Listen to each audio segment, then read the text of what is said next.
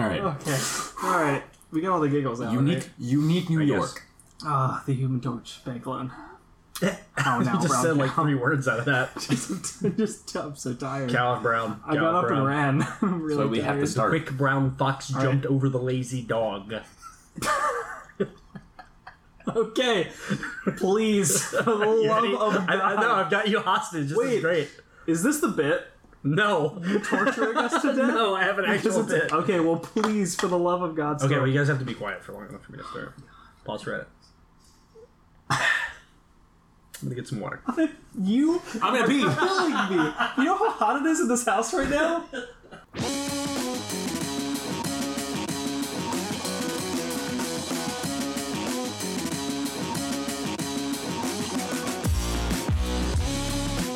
Hello, nerds, and welcome to the Real Science Podcast, the podcast where 3 incredibly qualified professionals pick a movie and then pick apart the science. My name is Kenan Smith. I'm Michael Pace. And I'm Sean Crossan. It's very nice to meet you guys. Nice to meet you too. Sean, what do we do on this podcast? Well, what we do is we pick a movie, we watch it, we rate the science, and then we tell you about the movie. I guess. It's everything, right? Do we talk about the science at all? Well, yeah, I mean, that's the whole point. I haven't been here for one of these yet, so I was... Oh, okay, so, sorry, let me, for Kenan. Yeah. We're going to watch a movie that has some sort of We were going to watch a scientific movie. theme. Okay, I mean, we already watched the movie, but, I mean, just for the plot. What movie did we watch? This time, Yeah. we watched The Day After Tomorrow. Oh, You know, that's what that was. 5 minutes ago, yeah. Dennis Quaid. Kenan, what's the movie The Day After Tomorrow about? Weather?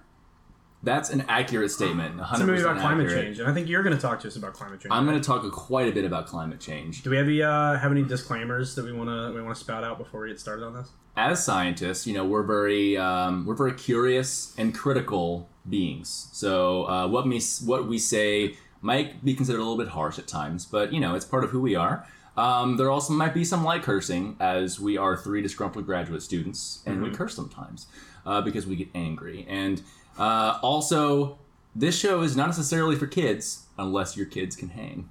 Nice. Shit, yeah. This also is an evening recording, I should say. So, I mean, I think our cursing filter It's probably a little looser. sort of, it's a little loosey-goosey. And if we're being honest here, all 3 of us I can see are drinking tall glasses of water. Yep, nice tall glass of water. It's important to stay hydrated. Good lord. Especially, got to keep our vocal cords lubricated. So before we get started, though, I do want to talk about a couple things. This is our 3rd episode? Fourth? 4th episode? Well, I don't know if we're going to... Including Junior. Including It'll be Junior. a special edition. Yeah. Right? So we got to talk about budget cuts, all right? Oh, God. As everyone who's listening knows, about the time that we're recording this podcast, this is right after Hurricane Irma, right? Yes. Yeah. So, which we all lived through. We did. Which was great. Gainesville actually didn't get the brunt of, or the worst of it. We're all good. So because of all the money that the podcast is directed to FEMA, we're going to have to let someone go. Oh, That's really unfortunate for probably you, Kenan. Well, I don't. So okay, that's pretty rude. You know what? Tell you what. I think we should put this to a vote. I'm gonna give you guys sheets of paper. Here you go. Here's Thanks. one for you. okay, Pace. thanks. So for Sean. Crinkle, crinkle. Yep. Yes, thank you for Yep, that that's paper. the paper noise. Yep. Crinkle, crinkle. All right, and I want you guys to write down a name. Okay. Write down your vote, Okay. and then put it into this hat. Okay, All right, this hat I have, and then we'll read it. Okay, I'm gonna write mine down. okay. All right. Should I put it in your hat? Yeah, please. Okay. Here. There you go. Can you... Yep. Yeah, sure. Here you go. Sweet. All right, I'm gonna read these names out. Okay, first one's for Kenan. All right, this is kind of my idea, but I'm not sure who that was. this one's for Kenan. Great. This one's also for Kenan. All right. Hey! So you go. So Yep. Hey, there he goes. He's all gone. right, there. I'll see you guys later. All right. All right, bye. Bye, Kenan. Sean, I can't. Yep, you just Yeah. okay. Bye. Have a good time. Thanks. Thanks, Kenan. All Dude, right, thank God. go lock the door. Now we can finally record. Oh, wait. Yeah, Kenan. Can I come back? What do you have to bring to the podcast? Kenan, you I can put some of my own money in. Kenan, you can come back, but we absolutely can't afford to pay you. Okay, that's fine. Okay. And Yeah? I need you to do all my lab experiments. No way. They never work. I'm not doing them. Oh, great. All right, that's fine. All right. It's great to have you back, Kenan. I don't feel good. Like I feel betrayed somehow I mean, you're the one who wanted to fire someone. by all three of us. Yeah. Yeah, you voted for yourself. I know. I don't even know that happened. Yeah, I mean, you just reviewed yourself, and it was not good. Pretty negatively. Yeah. Yeah. Yeah, it said needs improvement at the bottom of it. It says does not take direction well, needs improvement. No, it doesn't work well with others. You know what the crazy thing is? You wrote that. Yeah, I know. I wrote my name. Do you guys want to talk about the film? I do want to talk about the film. So we watched the movie The Day After Tomorrow, starring Dennis Quaid. I'm going to do this off the dome again, Sean, so buckle up. Okay. Dennis Quaid, Jake Gyllenhaal. Baby Jake Gyllenhaal. Baby Jake Gyllenhaal. 2004 Jake Gyllenhaal? Accurate. Emma Russum? Emmy Russum? Is that her name? Yep. Nice. Sure. R.J. Smith. I don't that's- see an R.J. R.J. Smith Smith on is in there. it. Yep. He plays the nerd who That's fixes the the most radio. generic name I've ever heard. His name is Oh. spelled out. He's just not on the initial cast list. Pretty rude. here. Probably didn't have top billing. Ian Holm is in it. Our good friend Bilbo Baggins. Yes. And I'm all out of steam. I can't remember anybody else. There is no one named R.J. Smith in this movie. There Kevin. totally is. It was I know his first name's RJ. Oh, wait. You're Do you right. mean Reginald? No, you're right. It's spelled A-R-J-A-Y. Boom! And I thought you were Kevin saying Smith. R-J. Audience, you can't Smith. see it, but I'm dabbing. It's Oh like my over God. and over again. They're gonna love this. Now I'm gonna flip this glass of water. What? Oh my god, that'll... All right, perfect. So we watched The Day After Tomorrow, a movie about climate change, which Pace will get a little bit more into as we move along. Yeah, so in the movie, Dennis Quaid is a climatologist, which Jake Gyllenhaal is not excited about until the very end of the movie. He and Ian Holm predict that climate change is occurring much, much more quickly than anybody thought it was going to. In fact, I think it occurs within about a week or maybe 8 days. It's in the pretty context of this fast. movie. Yep. It's like 8 hours in the context of this movie. The movie felt like 8 hours, so yeah, I guess. Basically, an ice chunk off about the size of Rhode Island falls off of the edge of Antarctica, enters the water, and then changes a couple things, which we'll talk about, which then cause a massive climate change over the course of about a week to 2 weeks. Jake Gyllenhaal and his Quiz Bowl buddies get stuck in New York, and for whatever reason, Dennis Quaid takes it upon himself to go after them. Because he's his son. Because he's his son, and they didn't spend enough time together. Through a modern ice age. Yep, through a modern ice age, which we get at the very end of the movie. We get a very nice speech from the vice president, now become the president, about how countries that we once considered were third world have brought us in. We didn't listen. We didn't listen. Including Mexico, which is really just Not their world. not true. Yeah, I thought it was kind of rude to call Mexico a third world country in Yeah. 2004, but Yes. whatever. Yes. That's fine. Cool. So Pace, It wouldn't sorry. be the first inaccurate thing in the movie. No, it wouldn't. So, Pace, what are we going to talk about? I think it's fair to say we're going to talk a lot about climate change, but I think we're going to specifically delve into some of the specific climate change phenomena that they draw from to kind of catalyze where the plot goes in this film. But I think we'll also just talk about some of the general aspects of climate change that we think people should know about. Sure. So, And as usual, we'll try and stay on topic for the movie. And then Pace mentioned at one point that we'll be picking apart some of the minutia, just kind of that's because of what we're trying to do. But, a lot of the critiques that we'll come up with don't really have any bearing on whether or not we think the movie was all that great, even though we're pretty biased. But we think it's an interesting talking point, especially since the world appears to be ending around us as we speak. So, indeed. yeah. so should we just start, I guess, chronologically, just sort of go through opening scene and Sure. then just talk about the implications? We could. I want to first. What I want to do, if we can, cut to our chief meteorologist in the field. It would be nice to get a weather update. Right. So we're coming to you live now off the coast of Florida. But we got Michael C. Pace, our chief meteorologist, out in the field. How's the weather out there, Michael? What's it like? I got to tell you guys, it's balmy. It's balmy. It's really balmy. It's a balmy 77 degrees here in Gainesville, Florida, with 77% humidity and wind east-southeast at 3 miles per hour. Going how fast? 77 miles an hour. I said 3 miles per hour. 300 miles per hour. I got it. Yep. Yeah. Yeah.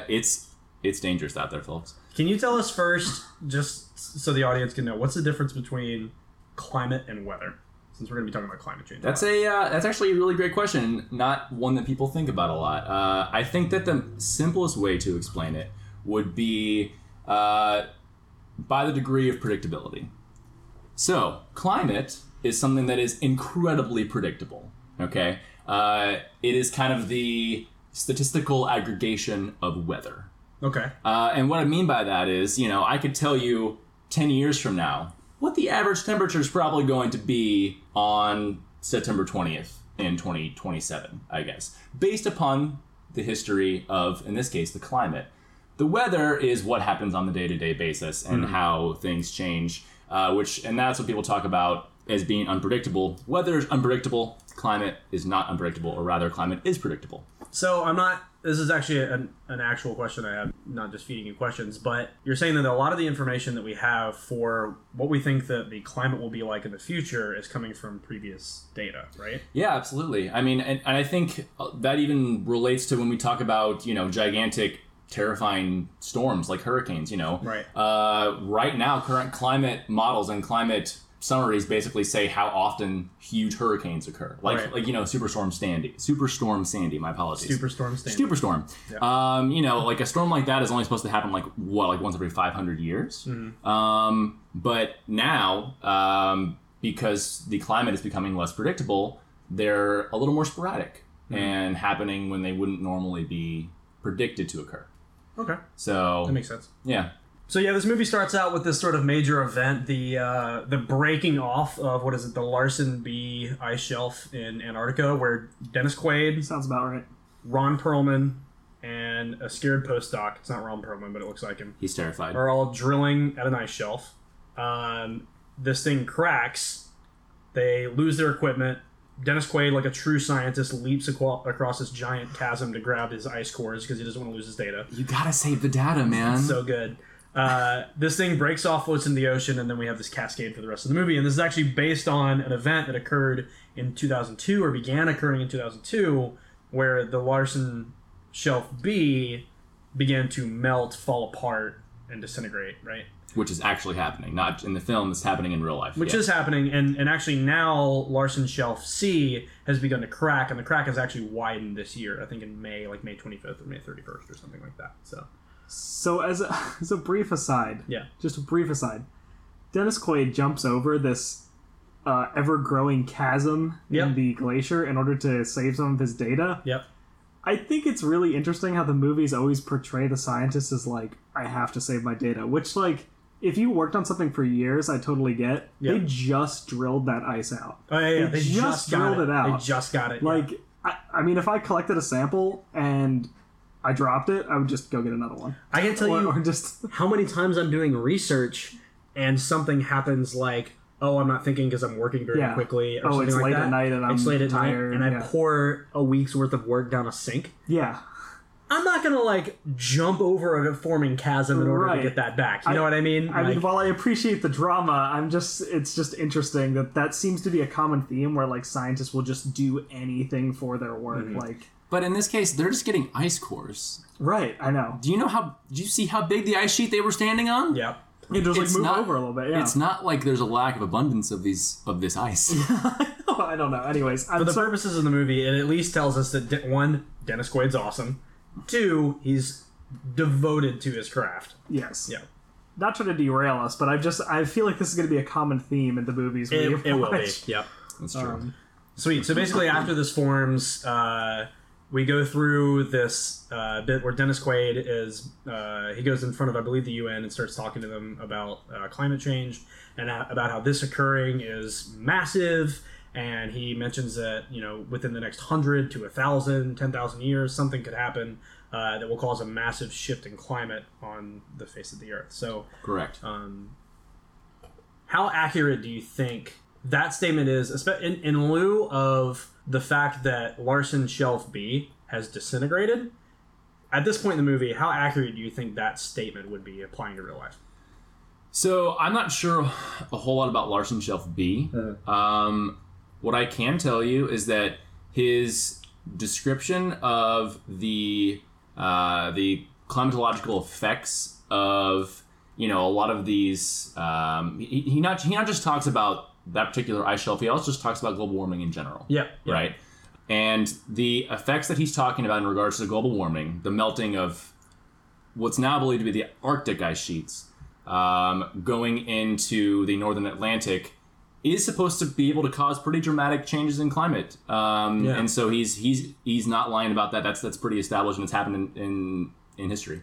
So you actually bring up a good point, and you brought this up during the movie too, that they're doing this drilling and the event happens in Antarctica, but the event that the movie is effectively, obviously embellishing but describing, is something that is triggered by ice melting in the Arctic. Correct. It's supposed to be an effect specific to the northern hemisphere. Gotcha. Cool. Yes.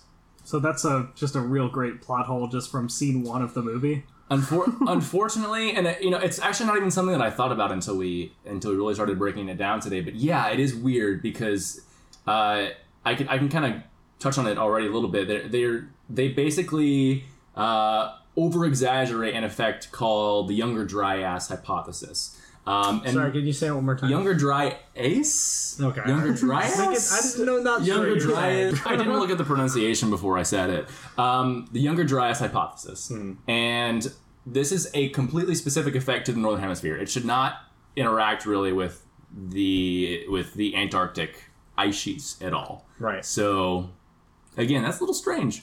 But that being said, the effect that he's describing has happened in history. Dramatic climate shifts have happened whenever you have the very, very quick melting of ice in the Arctic Ocean. Sure. And even at times, granted, the movie obviously knows the liberties that it's taking with this. It does. And which is fine, because otherwise it wouldn't be a very good disaster movie if all this stuff didn't happen, right? True. If the movie took place over the course of 1,000 years, it would have been a very different movie. It would have been Cloud Atlas, I guess. But then there are a couple times in the movie where... So Dennis Quaid, he mentions that, this could take place over a period of 100 years to 1,000 years.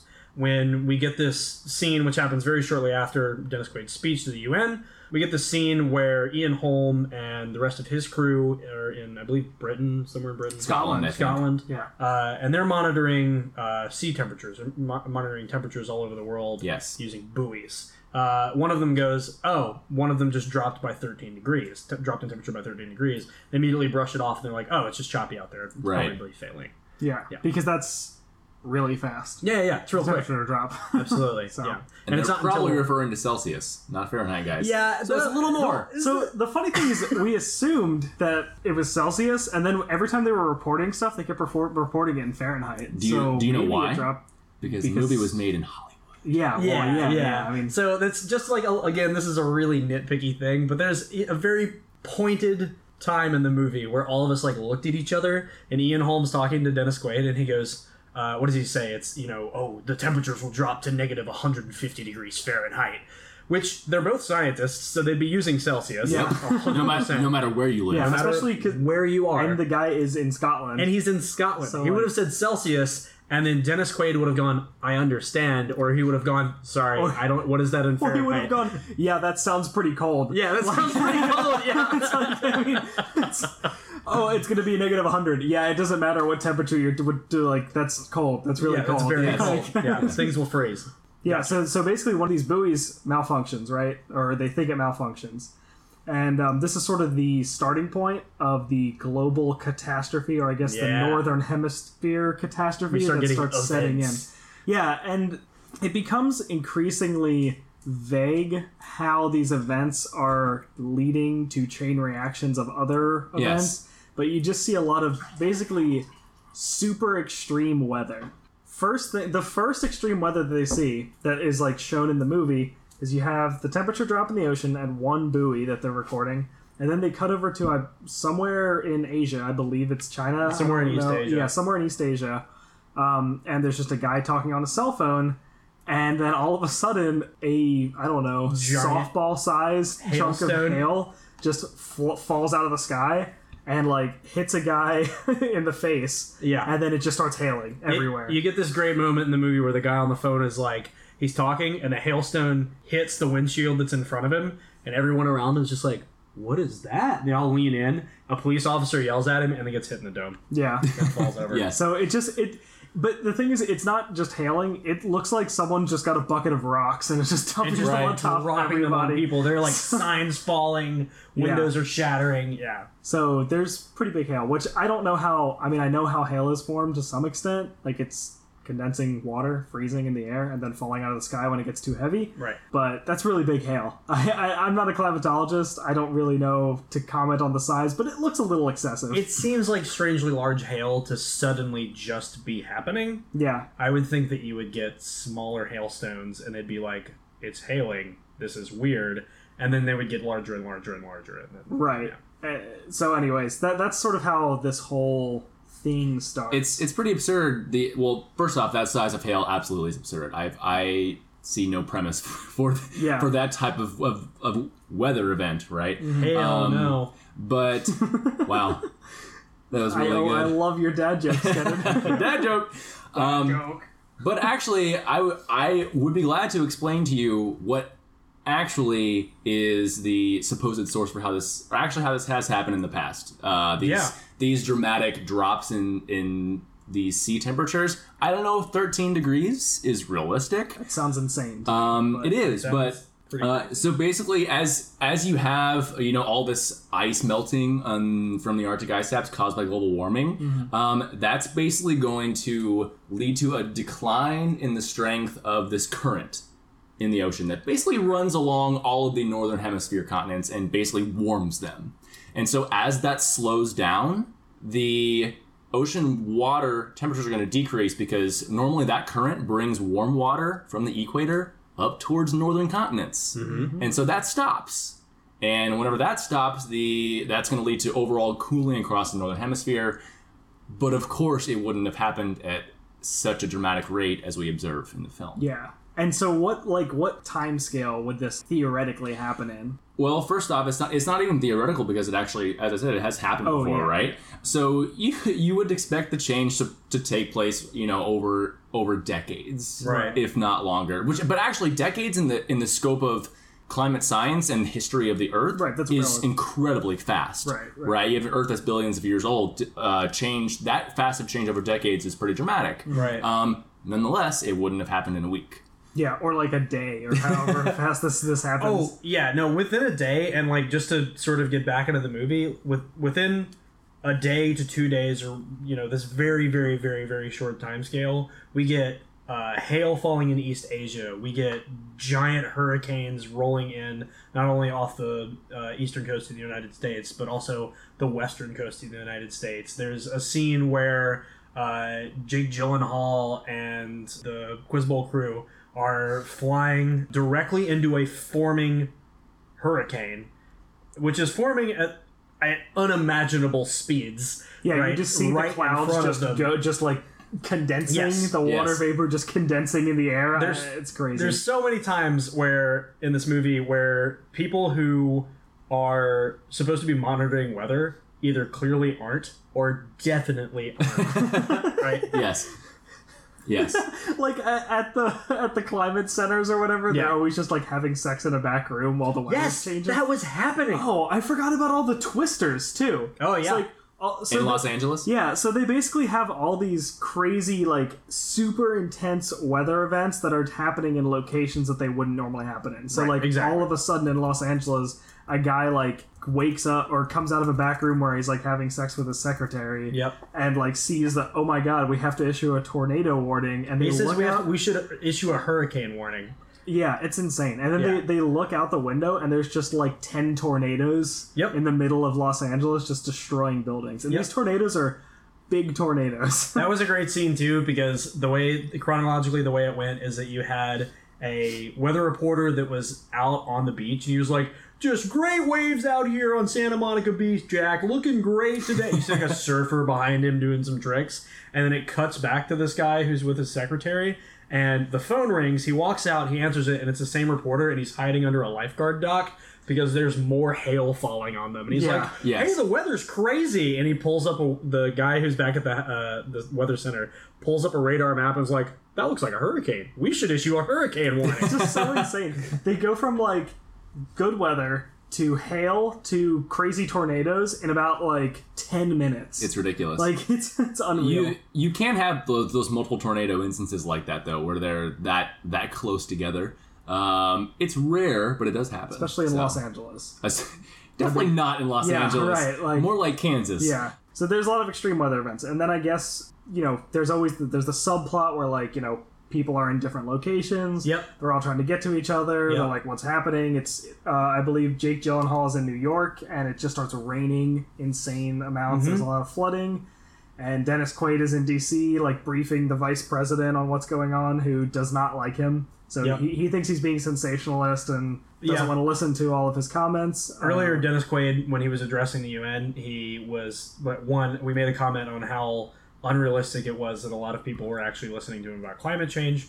And the vice president says something about him, and Dennis Quaid shoots him down, and then it just starts this, poor relationship for the rest of the movie. Yeah. Yeah. I believe he says something like, this is sensationalism, and he says, well, I'd call a chunk of ice the size of Rhode Island breaking off pretty sensational. Yeah, I think the vice president says something along the lines of, well, the economy is just as fragile as the ecosystem, or something like that. At that point in time, if you're actually talking about the significance of both the economy and the entire stability of humankind on Earth, the planet, what are you going to prioritize more, you jackass? Yeah. Right. Like, it doesn't make much sense to me. It's okay. He makes for a good heel for the movie. Sure. But before we move into the actual like storm itself, I also want to point out that it could have also been entirely possible that the small effects that they see here by this younger Dryas is just that it kind of counteracts the global warming a little bit. Oh, really? And like that's it. Like it actually helps, and then it just kind of like it actually tempers the effects of the global warming.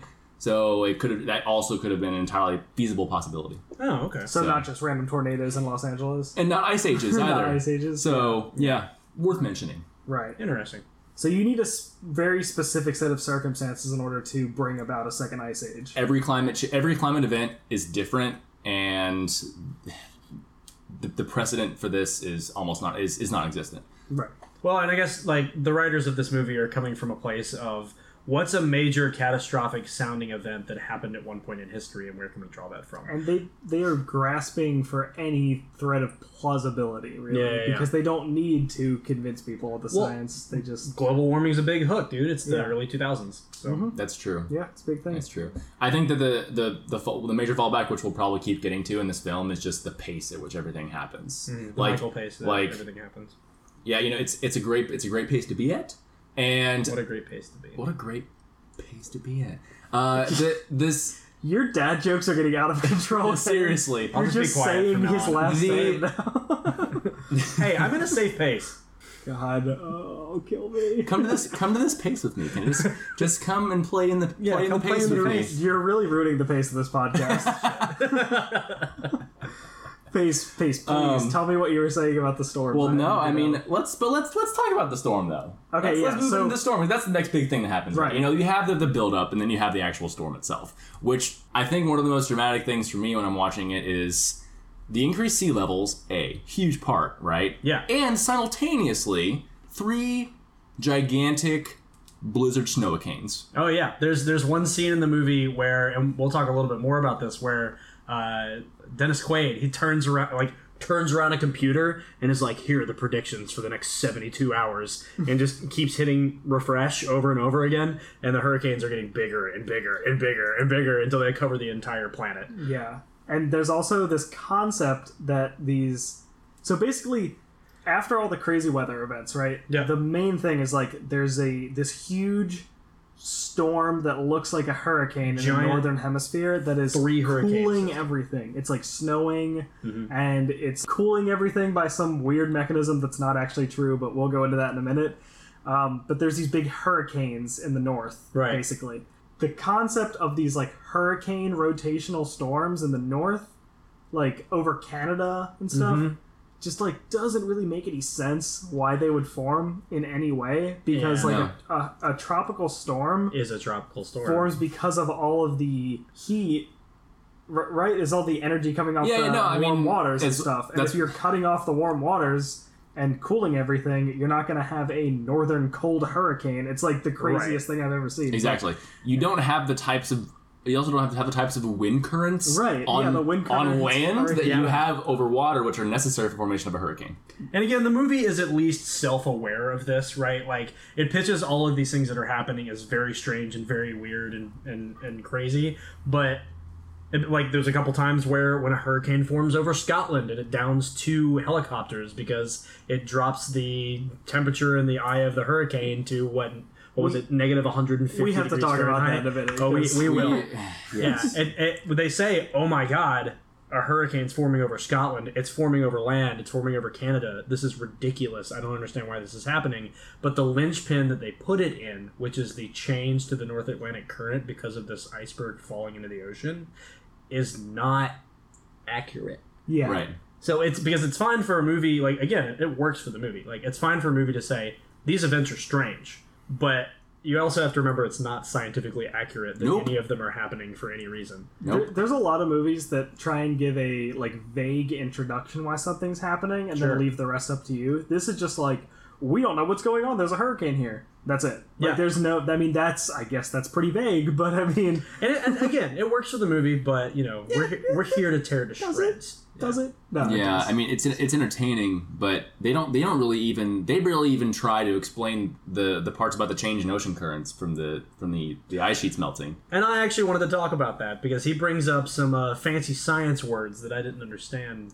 Fancy science words. Fancy science words. Yeah? Like what kind of words? Well, at one point he implies that the Rhode Island-sized chunk of ice that falls into the ocean, it causes the ocean to reach a critical desalinization point, implying that the giant iceberg falling into the ocean and then melting overall changes the salinity or salt levels in the ocean, and this is what screws with the North Atlantic. Well, it's important to keep in mind that as these ice sheets are melting, it's fresh water, right.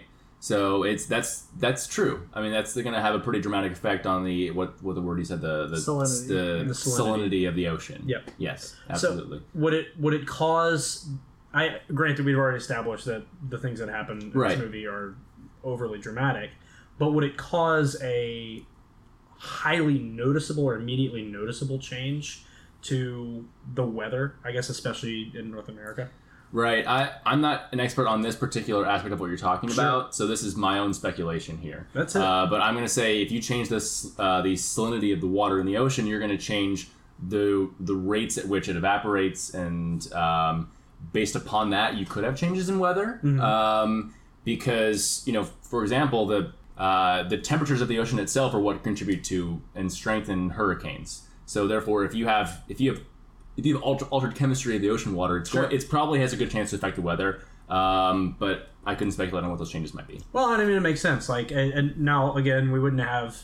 At least it makes sense as speculation. We wouldn't have dramatic effects like we see here. But you're right. Like, the less salt there is in the water, you're raising the freezing temperature and things like that. So the temperature is going to fluctuate. Yeah. I think the immediacy is just like not there. But absolutely. You could expect change because also, I mean, if a size of Rhode Island iceberg breaks off, it doesn't melt in like 5 seconds. Like, it's still a giant block of ice. Yeah, it's an iceberg. Like like the surface area melts at a certain rate, but like it's got a huge volume. Like the inside doesn't just start melting. It's not like a thing that happens. So. Honestly, like, and science aside, that was one of the problems I had with this movie, was the fact that they don't give any sense of time, and they could have left it intentionally vague, which is fine, but it really bothered me that there was no time scale, because especially with a lot of disaster movies, you get like a 72 hours in or something like that popping up in beeping letters on the side of the screen that tells you like how long things are taking. Right. But although it's not required for the movie, it made it have a weird pace. A weird Michael pace. Oh my god. A weird pace, because at one moment, Dennis Quaid and his crew are sitting on the iceberg, it falls off, and then the next moment, it's melted.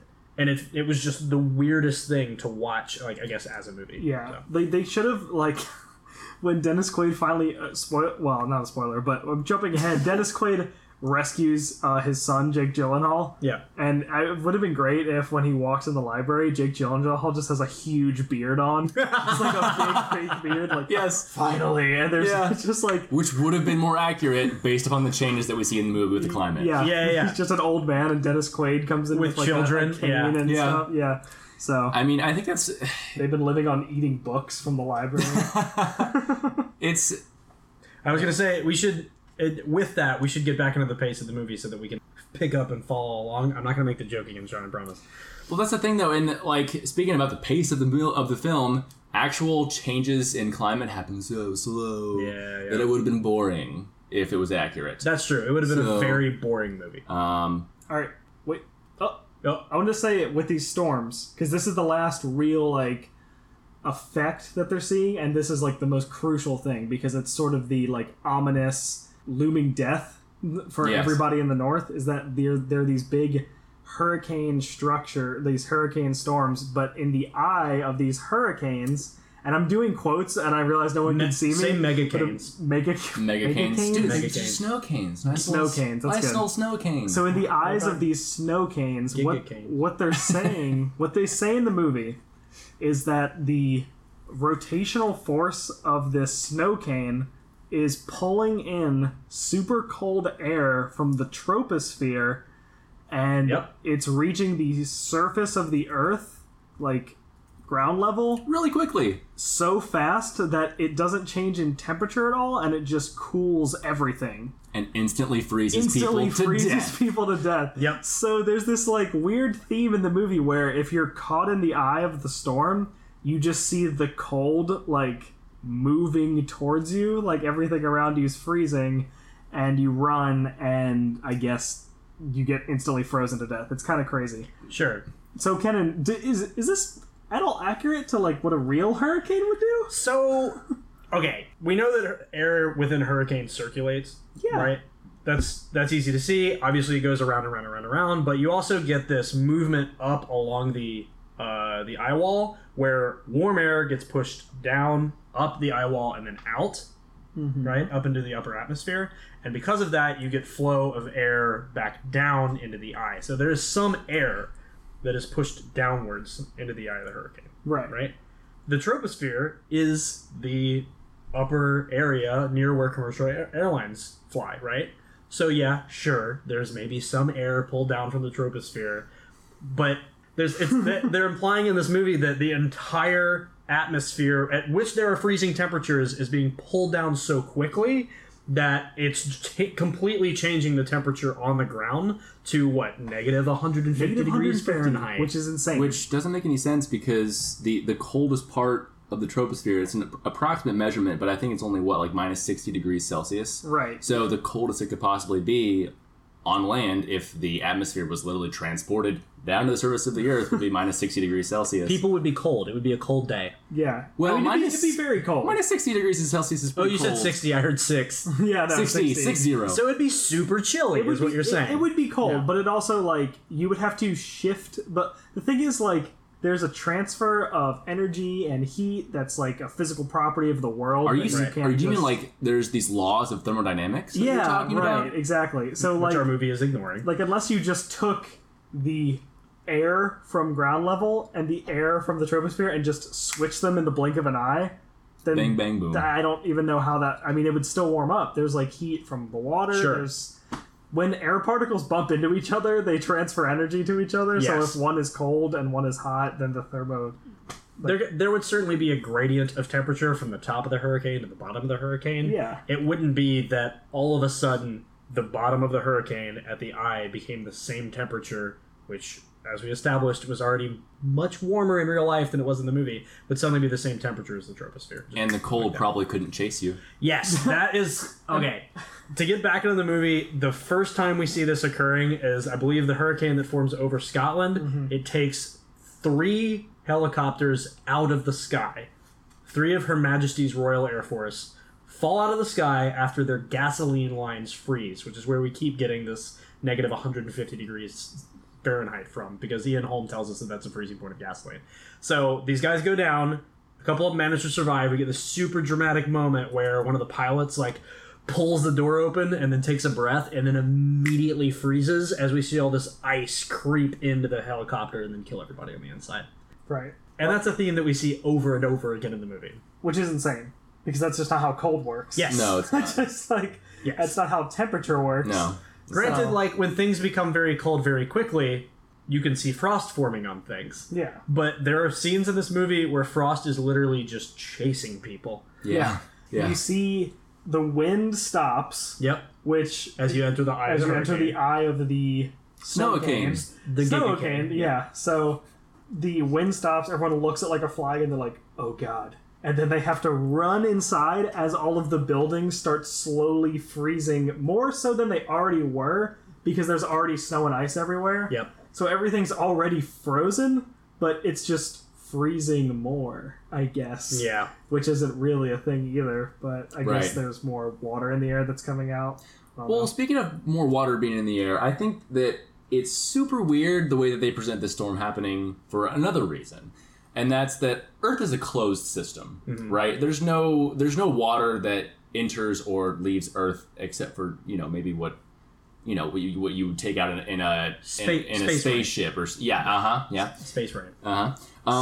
Spain. So, given that, how is it possible that you have 25-foot, increases in sea level, Swells, yeah, as well as gigantic snowstorms that are covering the planet, all of which are made up of water that seemingly came out of nowhere? Yeah, there's this implication that there is just suddenly extra water for storm systems and storm surges. Just amazingly. Some point after all these helicopters fall in Scotland, Jake Gyllenhaal and the Quiz Bowl crew, who are in New York for a Quiz Bowl, they meet up with this, at first we're to assume, douchey rich kid, and Yes. go and try and house themselves at his place as a giant wave takes New York, much like the Muppets did Manhattan. And as this happens, they all hole up in a library in order to try and escape the flood. This eventually freezes, and that's how people are able to go out and walk around, specifically Dennis Quaid. Yep. Yeah. Indeed. Yeah, so I mean, there's the underlying plot of like Dennis Quaid is trying to get to Jake Gyllenhaal, his son, and Jake Gyllenhaal is trying to keep everybody alive. Trying to keep people inside staying warm. Because if you stay inside, apparently you don't drop down to negative 150 Fahrenheit, even though if it's negative 150 Fahrenheit outside and you have no power, I mean, like, you need a pretty good fire, I guess, to not be cold. I don't know. It's just insane. The whole thing is crazy. There's a pretty good scene where Jake Gyllenhaal is in the mezzanine of the library and he's on a payphone because even though all their cell phones are dead, nobody has a cell signal.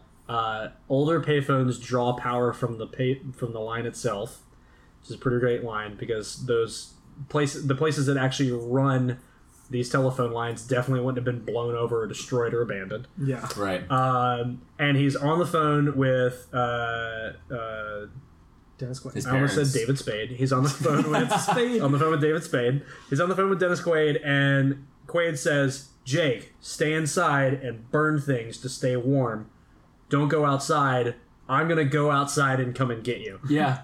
And it's I get that it's a plot for the movie, but oh my god, he's a climatologist. He can handle it. He can handle it, and Jake does say that at one point. My dad's a climatologist. Hey, my dad's a climatologist. I know what I'm talking about. My dad's an invertebrate microscopist. My dad's a computer programmer. Pace. My dad's a banker. You can bank on Pace's dad. You can bank on my dad. Is this just like our puncast? Like, what is this? Welcome to our puncast. Welcome to our podcast. Hot cross puns. Oh, God. Anyway, so a bunch of stuff happens. Jake tells the library men and library women you can't leave because you'll die in a storm. A couple of them don't listen to him. After they see people walking out on the frozen ice in front of the library, they all try and get the heck out. A police officer leads them out, and out into the snow, we find out later that they die. The important thing is that Jake and crew stay inside. They start a fire and try and stay warm. And this is when the best joke in the entire movie happens, when RJ's character while witnessing two people arguing about which books to burn, because obviously the librarian and the nerdy older gentleman who stays with them says you can't burn books, you can't burn Friedrich Nietzsche. He was the greatest thinker of the 19th century, which was hilarious. Sure. And RJ goes, oh, there's an entire section on tax law that we can burn. That was pretty solid. Yeah. Yes. I thought that was good. Yes, it was. I bet that's a lot of paper in there, too. Yes. Yeah, probably big books. Can we also talk about the climate modeling that Dennis Quaid does? Yeah, Dennis Quaid, one of his major points for him being the lead climatologist on this is that he's developed a climate model that was the formation of the last ice age. Right. Effectively. And then he also points out that he basically converts his paleoclimate model to a forecast model. Of what's going to happen now. Yeah, he has to accelerate it over the course of hours. And writes all the code to change it in a day, which is Cthulhu-esque in my opinion. I mean, he probably has postdocs, right? Yeah, but I still think it's just him. The guy calls him at 4 a.m. and he sits down at his computer. Oh, and he's typing. I mean, this would probably have taken a team of scientists weeks to do to make this drastic of a change to a paleoclimate model. Yep. It would just be so different. Exactly. Yeah. Exactly. It's starting from I don't know. Do you know how many variables you're changing from a paleoclimate model to a modern forecasting model? Everything. Every variable. Yeah. So I just thought that was pretty crazy. No, you're right. And the movie, the one thing that the movie gets fairly accurate is the prediction of where the freeze will occur, right? Because if you look at previous predicted areas of frozen tundra for the Ice Age, it's basically the top half of North America, right? It's frozen. And so you get this great dramatic scene where after he's telling everybody this, and he's giving them prediction where he's in front of the president, the vice president, a standard military general who is in battle, you have to make important, difficult decisions. When Dennis Quaid tells them that everyone above this line is already dead. And he basically just draws a line through New England. Yeah, he says, we can't send troops up. They'll make die it in the time. snow. Yeah. So they're evacuating, which is actually, okay. They don't really, every time, dude, they don't really go into this, but, under the line, right, they start evacuating, the South, kind of, the Midwest and the Southeast, presumably. Yeah. And, that's the rest of the country, besides, Florida. They are evacuating to Mexico. Yeah. Yeah. And then in, another day, most people are in Mexico. Oh yeah, they evacuate to Mexico in 24 hours. Yeah, or at least that's what we're led to believe from the movie. I mean, at least the vice president got there. The president doesn't make it. Apparently not. Yeah, his motorcade got caught in the storm. Yep, and then the vice president becomes president, and you get this teaching moment where the vice president is like, "I'm so sorry, I was wrong. We have to band together in order to survive the storm." Yeah, and he thanks Mexico. Yeah, and he thanks Mexico, which in light of recent events is hilarious. And a third world country. Yep. Yeah, actually, that is... There's a pretty good scene where quite timely. all the Americans who are trying to get into Mexico break down the fence and run across that old river to get to Mexico. Mm-hmm. And we were watching that, we were like, That old Rio Grande. Really makes you think. Really? Real thinker. Really makes you think. Real thinker. Yeah. Yeah, about life and stuff. Yeah, what if there was a wall there? It probably would have been harder for Americans to go to Mexico. Sweet Jesus. True, but let's not get into that. Get out that climbing gear. Sure. So either way, there are a couple of other subplots that eventually get resolved.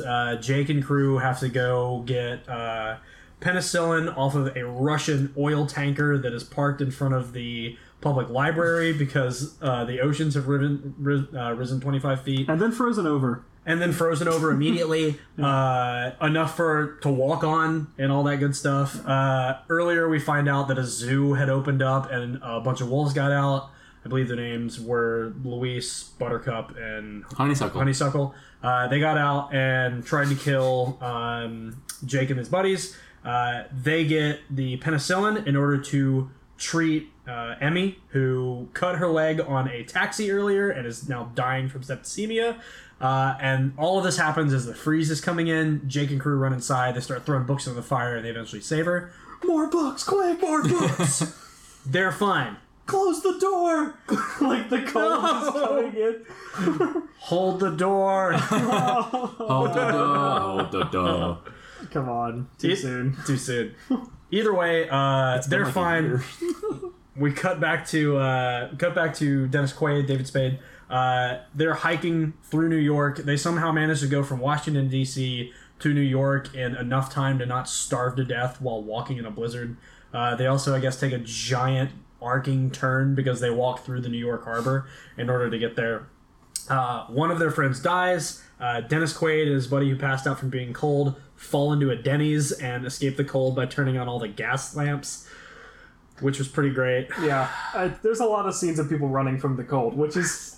Yeah, so it ends sort of the Ice Age is set in on America, but the, like, constant cooling and, like, the snow canes and stuff are done, so it's basically just the top half of North America is now covered in ice. And that brings up a point that is kind of to what Pace was saying earlier, which in the movie they mentioned that after enough of the Earth is covered with snow, it should reflect enough heat back off of the Earth and to, in essence, halt the effects of global warming, but lowering the global temperature enough to where we've ushered in this new ice age. So yeah, so essentially, they sort of show this stabilization, and there's some astronauts in space that are looking down, and they go like, "The air never looked so clear. It's never looked so. Never looked so clear." Yeah, I don't know. But they were safe in space, I guess, the whole time. But yeah, so that's kind of the end of the movie. I basically live on the equator, guys, during an ice age. Yeah, it looked nice in Mexico. Yeah. Yeah. How during about that? hurricane season, just go north. And then during the rest of it, just go south. Yep. So we're running pretty long here, so we should probably get into our ratings. During the section of the movie, and we can combine gripes and groans with it if you want. During the section of the movie, I think we did enough griping and groaning. Yeah, we did complain a lot. I want you to rate the science of the movie, and then rate the movie itself. And you have to try and be objective with this one, because obviously it's a disaster movie. The science is pretty far-fetched. Even more so than Junior, for instance.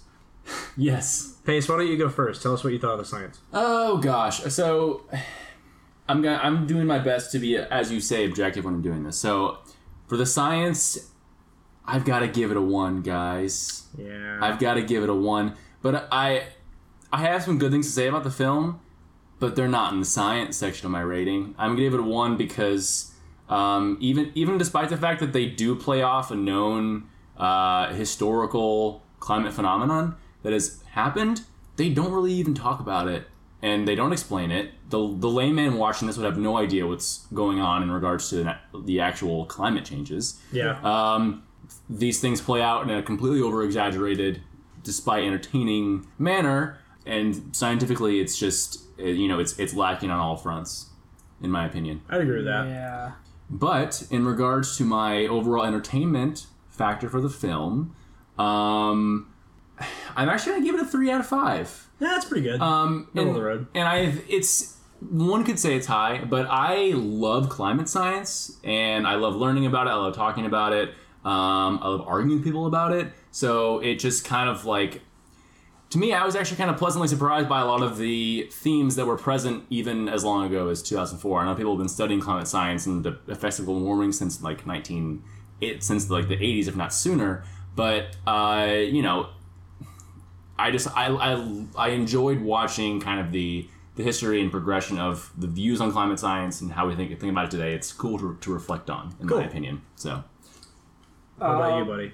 Okay, well, so I believe last week we did Jurassic Park. Yes. And I believe I gave them a 1 out of 5 or something. 1 out of 5 on You that did. science. And now I wish I could give this movie about like a negative 500, maybe a negative 150 out of 5. Negative 100 If you degrees catch my Fahrenheit drift. out of 5, yeah. Because like Jurassic Park does not deserve to be on the same level as this movie because as far as science as far as concerned. science is concerned, Yeah. so this movie, I mean, I honestly would give them a 0 out of 5. Like I don't even know, they're not on the scale. Like they just basically could have just said like, been in a universe where they don't know what weather is, and they've just been like, "Oh my god, things are getting really bad." That's basically what happened. Yeah, I mean, it's cold outside. Yeah, it's cold outside, and it's getting colder. Oh look, the ocean's coming in. Like, come on in, ocean. So I don't know. For science, I mean, I'm gonna go 0 out of 5. I know that's unconventional, but I'm gonna do that. I'll allow it. You've shoehorned me into this 5-point scale, which I hate, so I'm going at it with a 0 out of 5. Okay, so Sean gives it a 2 out of 10. God damn it. 0 out of 5. Alright, so as far as my entertainment from the movie, I mean, I'd give it... So every movie we've done so far, I think we've given a 5 out of 5. Or I have, at least. I think so, yeah. I definitely haven't. But you're the bad boy. But, yeah, you hate everything. This... Essentially. I'm gonna give, like, a 2 out of 5. As far as entertainment? As far as entertainment, I mean... I wouldn't have watched it if it wasn't for this podcast, to be honest. Like, it's fine. It just didn't really grip me. Like, there was a point in the movie where we were watching it, and I was like, maybe we could just stop here. But yeah, I think we actually said that at one point. Yeah, so, I mean, it's just... But, I mean, we finished it, but it didn't really catch me. Like, I didn't really... wasn't invested in what was going on, so... To get the science out of the way real quick, because you guys have basically already said my same feelings on it, like, the one thing that I will say, I'm going to give it a 1 out of 5, because the science is obviously lacking in the film, but, again... There's a reason for it. It's because it's a disaster movie. But I will say, the more we watch these movies, I had seen this movie already. I saw this movie in theaters when it came out. When I saw this movie originally, I was like, wow, they have done no homework whatsoever for this movie. They just made up some mumbo jumbo about how global warming works, and then made all this stuff happen on a very short time scale, right? So, granted, I was pretty young, but at the same time, these are not hard concepts to grasp, at least on the surface level. Now that we've watched it again and we've actually discussed it, it's clear they did do some homework. Even things, albeit minutia, they pick things that have a scientific basis and transform them into a disaster movie, which really is all you can ask from major science fiction. If you're going to make a disaster movie about climate science, you almost have to go this route. You have to, yeah. It would be a completely different kind of movie to talk about climate. It would be Inconvenient Truth to talk about climate change. Yeah, great. Right. I hate that movie. Yeah, me too. To talk about climate change and not make it to make it on such short a scale. Yeah, I mean, I think the only other way you could have done it was if you wanted to be entirely accurate yet still as entertaining. Yeah, you would have had to have made a movie in the future once these drastic changes had already happened and we had gotten to that point, and you could have maybe shown one dramatic isolated crazy weather incident that could have been the tipping point. Probably still not as intense, but still entertaining. Like, so. I mean, I'm telling you, dude, it should have been Cloud Atlas. Like, they did stuff, like, even in, like, Interstellar, right? Yeah. They have, like, there's climate change and the world is just getting worse and worse to live in. Like, stuff like that. You can do, like, a gradual thing, and then it's all about people trying to figure out what to do. Yep. Because, like, you can't really control the climate to that extent. Like, don't have the technology to reverse the climate like that. Yeah. So, I mean, you can definitely do something. The scale, obviously, like, you have to embellish stuff. There's no way you can. There's no way to get around. Yeah. But it's just, I don't know. I don't think that the movie was bad because of the lack of science. That said, I am a little bit biased on the entertainment value of this movie because I did see it in theaters. And this movie, especially when I saw it in, like, I guess 2004 when it came out, was so awesome to see in theaters. Because it's a disaster movie that you're watching on a big screen. So, like, all the waves are bigger. The 3 hurricanes are the size of the planet, I guess, are, everything's on a much more massive scale. So it's a lot more entertaining to watch in a theater. If I had rated it at the time, especially being much younger, I would have given this a 4 out of 5. Mm-hmm. That said, watching it now on the small screen in Sean's 150-degree apartment... Well, okay, sorry. You have your big TV. It's a big You have a big TV. In Sean's apartment that's also experiencing global warming, I would probably give this movie about a 2 out of 5 as entertainment value goes. But again, like, it's an older movie. And I honestly just don't really like disaster movies. I don't like disaster movies so either. I think that's just part of I will say that objectively, I could definitely see the appeal of this movie especially after having seen it when it first came out in the movie theater. It was awesome. It was a big blockbuster. People loved it, and I get that because it's entertaining, at least in that regard. I mean, that's why it's got a 2 out of 5, right? Like, I think if I was actually going to go 0 out of 5 entertainment, I would be mad that I spent the time watching the movie. Yes, and like, I'm not mad that I watched this. I'm just like, oh, okay, it was a movie, right? Yeah. So. Cool. So we're running kind of long, so I want to move on to the next section. So we're going to try and have a section of this podcast here. I don't know if I told you guys about this, but you didn't. I would like to have a section of this podcast where we try and answer some mail from people or questions on Twitter if we ever actually get them, so we can always put them aside. Maybe for the first 6 episodes, we'll be answering questions from our wives and moms. Hey, which that's fine. But let me just go to the. We haven't got any of those yet, so let me go to the Real Science. At gmail. That's realscience@gmail.com. So can you say that's realscience@gmail.com? That's REEL science. Do you not know how to spell science? Gmail. Shut up, man. At gmail.com. At gmail.com. Let me check our inbox. Looks like I've got a letter from Instagram here. Reset your password. Okay. Yeah. Let me go down. But further, we can answer that. 3 emails from Dropbox about connecting my Dropbox to Gmail. Password change on Google and a password change on Twitter. Okay, wait, there's no questions, Ken? We don't have any questions. Well, you know what might help? What? Why don't we actually post some of the episodes? Yeah, we should post some of the episodes. Yeah, because right now we're recording this, we haven't posted any. We're actually, this is going to mean absolutely nothing to you guys when you listen to it for about a month from now, but we're going to post some starting on Tuesday. Yeah, we're going to try and actually regularly post at least every other week. So we've recorded 4 episodes, so we have a backlog in case we end up missing a week. We are all in grad school, so we're going to try and at least be 2 episodes ahead the whole time, and it's going to make some of the timing weird. For instance, now when you're listening to this in October. But that's sad. True, we're going to talk about Irma and stuff. Yeah. But I mean, I think it's okay. Spooky! I think people would rather have a regular schedule than have us just skip random weeks and upload on random days. Plus, nobody's going to get to this point in the podcast anyway. They'll have turned it off a long time ago. That's true. Oh, God, you're right. We blather too much. Yep. All right, so let's go ahead and tell everybody where we can be found. So we already said that you can send us an email at realsciencecast.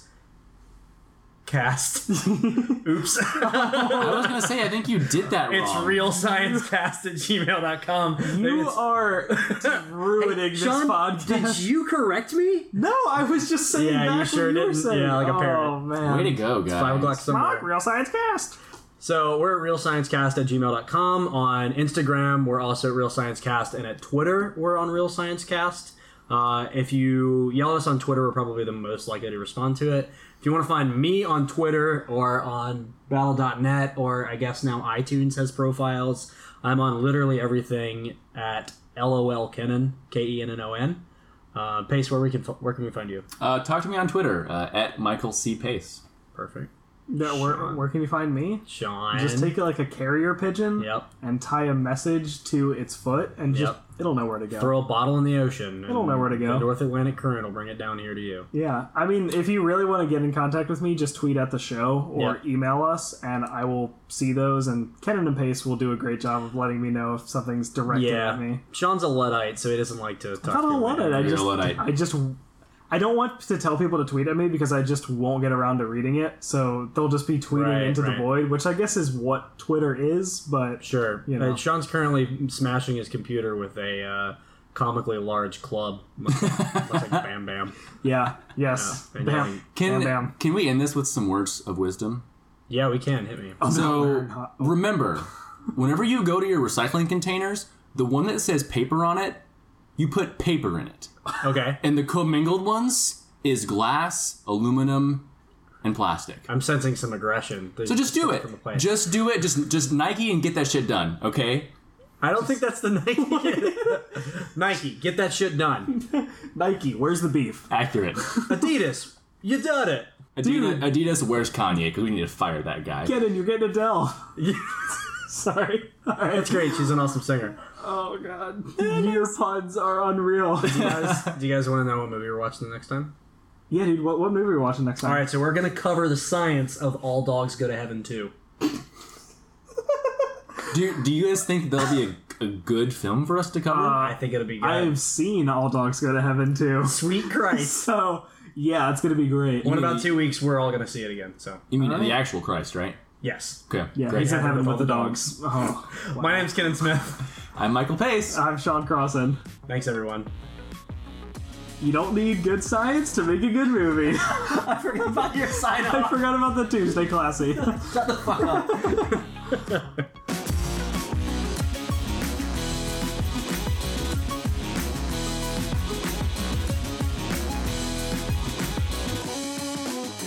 I'm just really upset because I feel like we have a very, very high potential to get Tim Tebow on the podcast. We are in That's not even Gainesville. halfway true. We're in Gainesville. We are in the Gainesville. one city that Tim Tebow will So regularly you come think that visit. as soon as he sees the name, as soon as he sees the word science in the podcast, he'll probably say no? No, I think we can just tweet out our first episode at him and say #GoGators, and he will just show up on our doorstep. Yeah, I mean, what, you think Tim Tebow doesn't like science? I'm sure he likes science. He'll just show up at Probably. 2700 and he'll say, hey. Can you not put my address Here's the thing, on though. the fucking podcast? Do you even want that?